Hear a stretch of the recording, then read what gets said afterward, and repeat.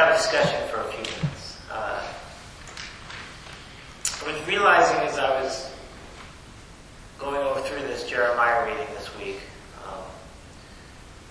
there's a lot of years in my life when reading a passage like this, I would say, ugh, I don't like that, because it seems so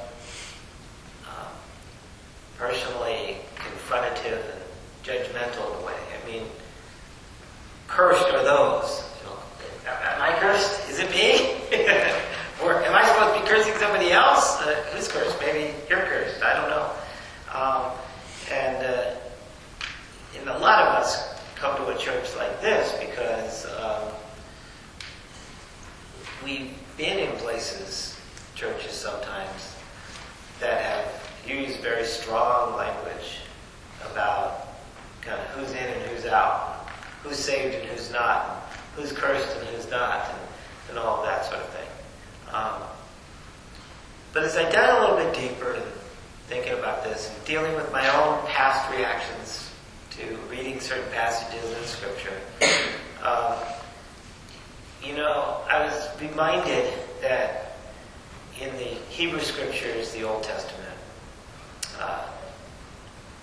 almost all the stories are portrayed with this very, very engaged personal God. There's talking back and forth between people and God. God gets angry. People get angry and obstinate. It's kind of like real relationships in the real world. It kind of goes back and forth. There's times of celebration and embrace and hugging and praise and thanks and all of that. But it's really down to earth. As I thought about that, I thought, well, of course, a passage like this would be portrayed that way because that's the way these Hebrew Scriptures are written. That's the way this Old Testament is written. And there's something really good about that because it's a reminder that when we come to God, to listen to God, we're not leaving the kind of grittiness of our earthly situation. It's right here with us, and we listen to God in our lives in the midst of grappling with all of our life, who we are, and our relationships, and our ups and the downs, and the times when we feel cursed, and the times when we feel blessed, and all of that sort of thing. So then I slowed down a little bit. It is important to recognize that Jeremiah is trying to get the people here ready as a prophet for the fact that the Babylonians are coming. So, more oppression for these Jewish people is coming their way. And that's a context of what's going on here. The other dynamic going on in this passage has to do with what helps make us successful. So, thus says the Lord, cursed are those who trust in mere mortals and make mere flesh their strength. Okay?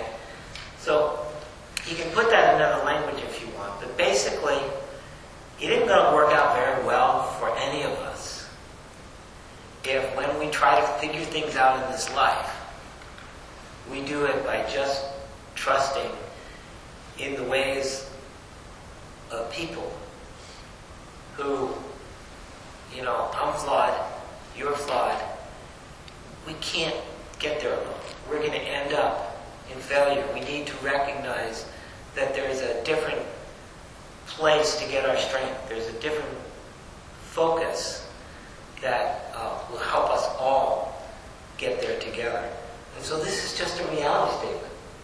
Cursed, basically, it's going to be a failure for you if you trust in just what is here, what you see among the human situation, what you have within kind of the biology, you might say, of your body and the flesh.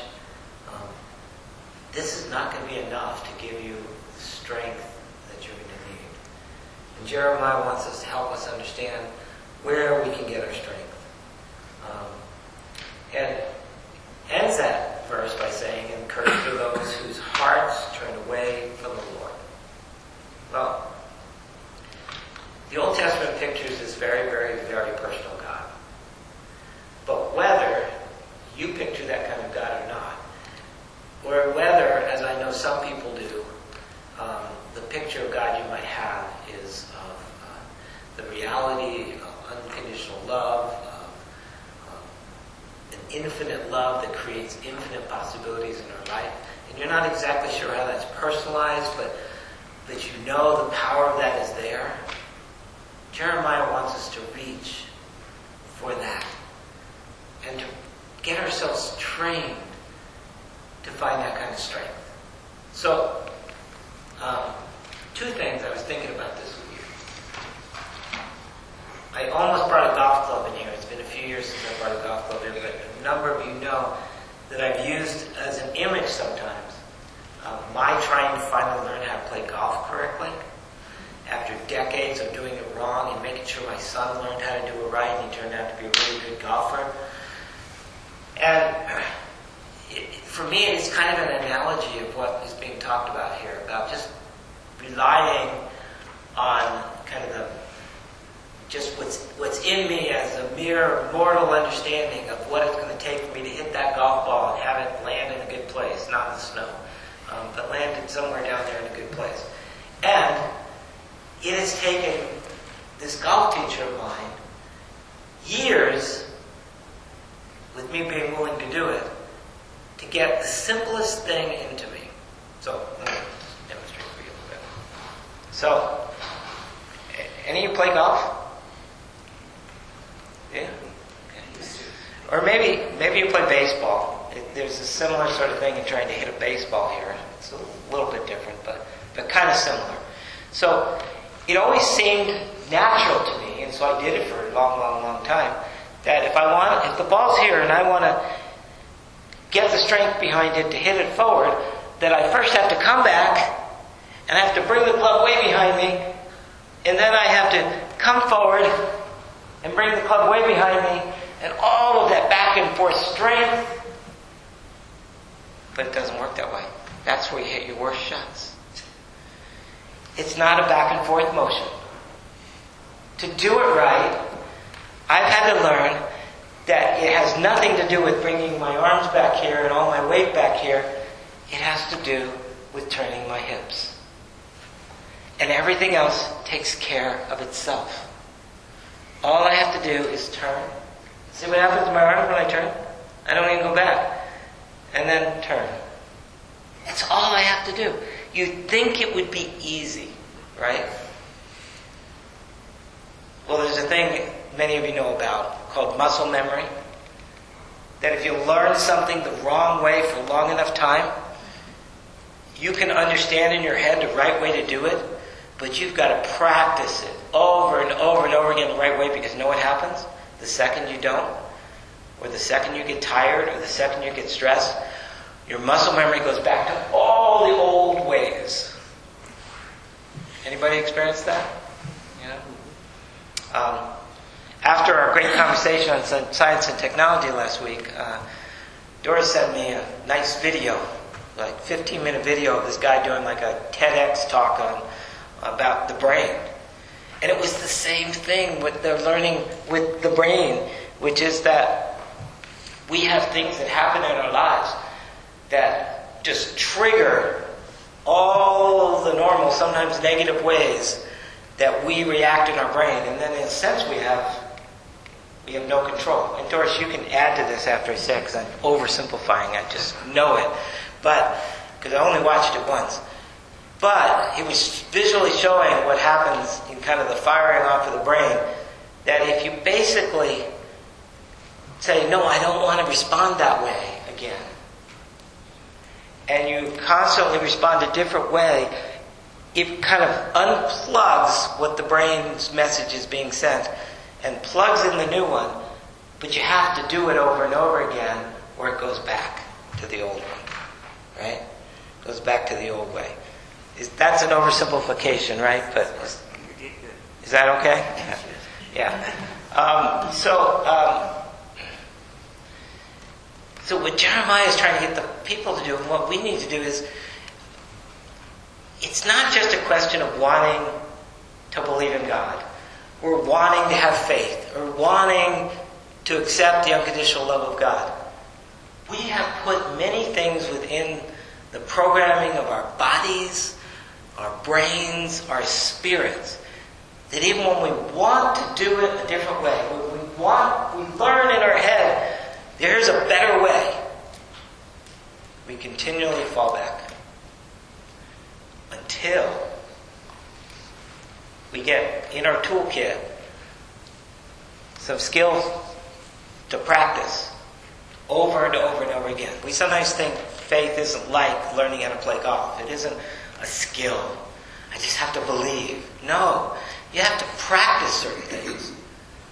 So part of what we have to practice is how to understand, as Jeremiah talks about, how to understand how not to be a shrub in the desert who doesn't even see when rescue is coming by with the water that normally isn't there, because so busy being suffering in your shrub state. But learn how to become the tree that's planted by the water and is constantly, habitually receiving the nourishment that's needed. So we need to figure out how to do that. And there's a lot of skill sets for doing that. One of the things I did the first few years here, and a few people, like Lucille I know, took great advantage of it, and it was great for as long as it lasted, is we had this noontime on Wednesday kind of prayer time. But it wasn't really focused on saying prayers. It was focused on the skill set of learning how to quiet ourselves. To sit quiet. That's hard for me. To quiet our brains, all the thoughts that are flowing through our brains. Because one of the skill sets of recognizing God's presence and the rescue, you might say, that we need is if we don't still ourselves, we're so busy with what we're generating that we can't even know what's right there as a resource for us to help us, to save us, to encourage us, right? You know, it's like the person you tell your problem to. I've heard this happens in some marriages. Well, sure not mine. You tell the other one a problem, and instead of just saying, well, tell me more, I want to really understand and hear. Well, here's the 3 things you need to do to solve it, right? No, I wanted you to listen to me, right? There's a skill set to doing that, and there's a skill set to putting ourselves in a presence where we perceive in our environment more than the mere flesh that Jeremiah talks about. We perceive the powerful resources of the God of this love creation that is everywhere. And we can then be regularly and constantly fed and encouraged by that. All right? So this requires some things. It's like, it's great that I'm doing my golf teacher stuff, but I stopped taking lessons from him for a couple of years. And my bad habits got really bad again, even though I knew half of what I was supposed to be doing. I wasn't practicing it. I didn't have anybody holding me accountable I better, I have to be before my golf teacher, so I better do the things he asked me to do. The most boring part of the golf lesson is, don't hit a ball right now, I just want you to do this thing 15 times in this exact way, or something like that, It's like, but that's so boring. Developing skill sets, whether it's in our spiritual life or athletic life or whatever, they're always boring. So we have to make a decision, to go through the process of unlearning some things and learning some new things and getting it so practiced that just like when I accomplish this with my golf, I'll have a new muscle memory that is almost automatic. Well, we want to have that same thing within how we experience what it means to be spiritual people in this life. But it requires the skill set of focus. I don't know what it is you spend the most time doing during the week. But the things we spend the most time on are the things that one way or another are impacting us the most, right? So if we want some of these things that Jeremiah is talking about in this experience with God, if we want our lives to be different that way, we've got to make some decisions. You know, I needed a golf teacher. Where's our spiritual mentoring coming from, right? I need to be held accountable. Part of what we can do in the church, if we're willing to, is we can hold each other accountable. Not in a mean way of you're cursed, you didn't do it, you said you were going to do it and you didn't do it. But no, didn't you tell me that you were working on this? I haven't noticed for a while you doing that. Is there some way I can help you? You know? So often I think with faith we think, well, if I just had enough faith. Well, having enough faith is related to decisions we make to put ourselves in the environment. Some people will say just keep reading the Bible over and over again, but you know, that's like telling me to keep swinging without the golf teacher, right? If I keep swinging the wrong way without the golf teacher, what's it going to do? Right? So we need new ways to even read the Bible stories, because what happens as soon as we read it, like me reading that Jeremiah one, is I immediately misinterpret it because I have these buttons that get pushed. I hate those cursed readings. It's all that negative stuff, you know? And it triggers that and I go nowhere else, you know? So for me in preparing, sometimes I read different commentaries that people have written on some of these scripture readings, or I might read a whole book that helps me get a different perspective. Or I might talk it out with all of you. And through that, then I go back and read the Bible and I see it differently, like I did this week. You know, a new insight is there for me because I tried to work on it. I didn't just kind of read it and say, now I'm supposed to do it. It's not that simple. We need to develop the skill set for reading the Bible. We need to develop the skill set for praying. We need to develop the skill set for learning what it means to be interdependent with one another in a community like this. You know? And we can't expect the world to change or lives to change if we don't put in the time and the focus and make the decisions for that to happen. So if we're willing to develop the spiritual skills, we will be strengthened through that. And we'll have a new muscle memory of the Spirit that will not only help us, but empower us to be there for others who also need it. Right? So, we're in a circle. So tell me, what makes sense or doesn't make sense from what I'm saying? I'll sit down for that part. Sorry, I got all excited, I had to stand.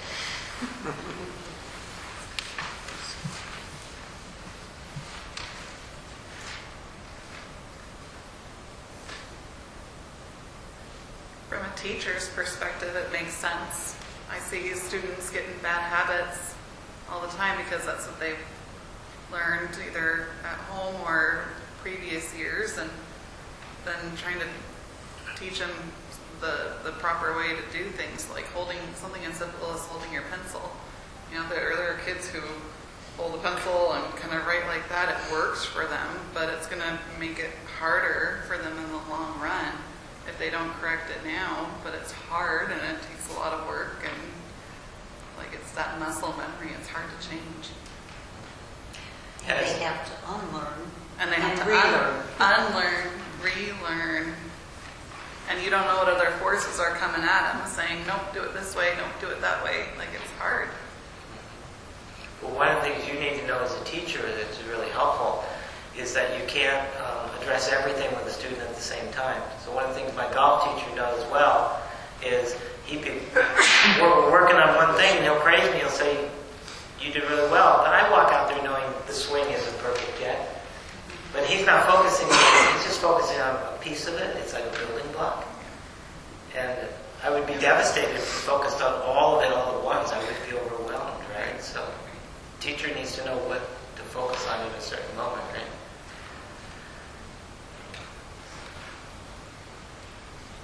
The video that you referred to that I sent you, it's Dr. Joe Dispenza doing a lot of research, a lot of 8,000 and 9,000 people coming to his workshops to learn different exercises, different meditations, different kinds of things that do change the brain, that do rewire the brain. It can actually change. It can actually change the DNA, and this has been happening at his workshops. And he's got neuroscientists from the Mass Heart Institute doing brain scans and heart monitors and seeing the physiological changes. And he's very good at explaining biologically what happens in your brain when you allow yourself to think certain things, certain traumas from the past, and you choose to live in the past instead of the present moment, which all of us do at times. But he teaches in a way that I can really understand, because it explains to me what it does to your brain and what it does to what the hormones and the everything that's happening in the brain. You come to an amazing, realize the brain is an amazing, actually amazing thing, and it can change. We can change it. Yeah. Which is being proved with this. He's trying to marry science and spirituality together.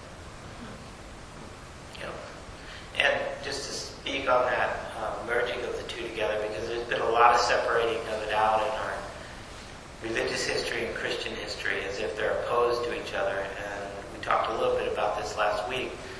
But when you think about it from a follower of Jesus perspective, one of the reasons why I think that the story we hear about Jesus being fully human and fully divine is to say these are not separate worlds.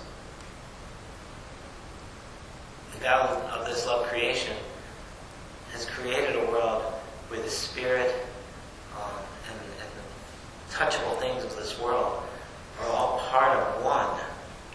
That are meant to work together. Now can we learn how to work together? And the brain stuff is part of helping us see that there is that direct connection. It's not an otherworldly thing. So thank you for giving a little more detail around that. Any other thoughts or questions or anything? Yeah? I like how it compares it to a tree by a stream where the roots have gone down into the soil and towards the water, so it's fine. It's nourishing itself all the time. Right. I like how the scripture compares that to a tree. I understand that, I guess. Mm-hmm. And the stream is flowing water, unlike a lake, which is kind of like still water, right? So, yeah. Nice. Good image. I like that too. It's poetic. Yeah. Something I'm thinking about when you just triggered that in me. Anybody else? They know more about this than that they can add to it. But when something is in a nutritive environment, like a tree next to a stream, it's not just the tree and the stream. There's this whole community that's living in the soil that is interacting with the tree and the stream and benefiting from the relationship they all have together, as opposed to, same thing's happening with the shrub in the desert. It's just not as much stuff there. Right. So the struggle goes on. I mean, there's still that same relationships going on. It's just not as strong. One more thing. I would really like to watch this video, so if one of you could attach I will it to send. Dave's. I'll send you the link out to it when I send my email. That would out be my awesome. sermon, okay? Thanks. So, yeah. Yep.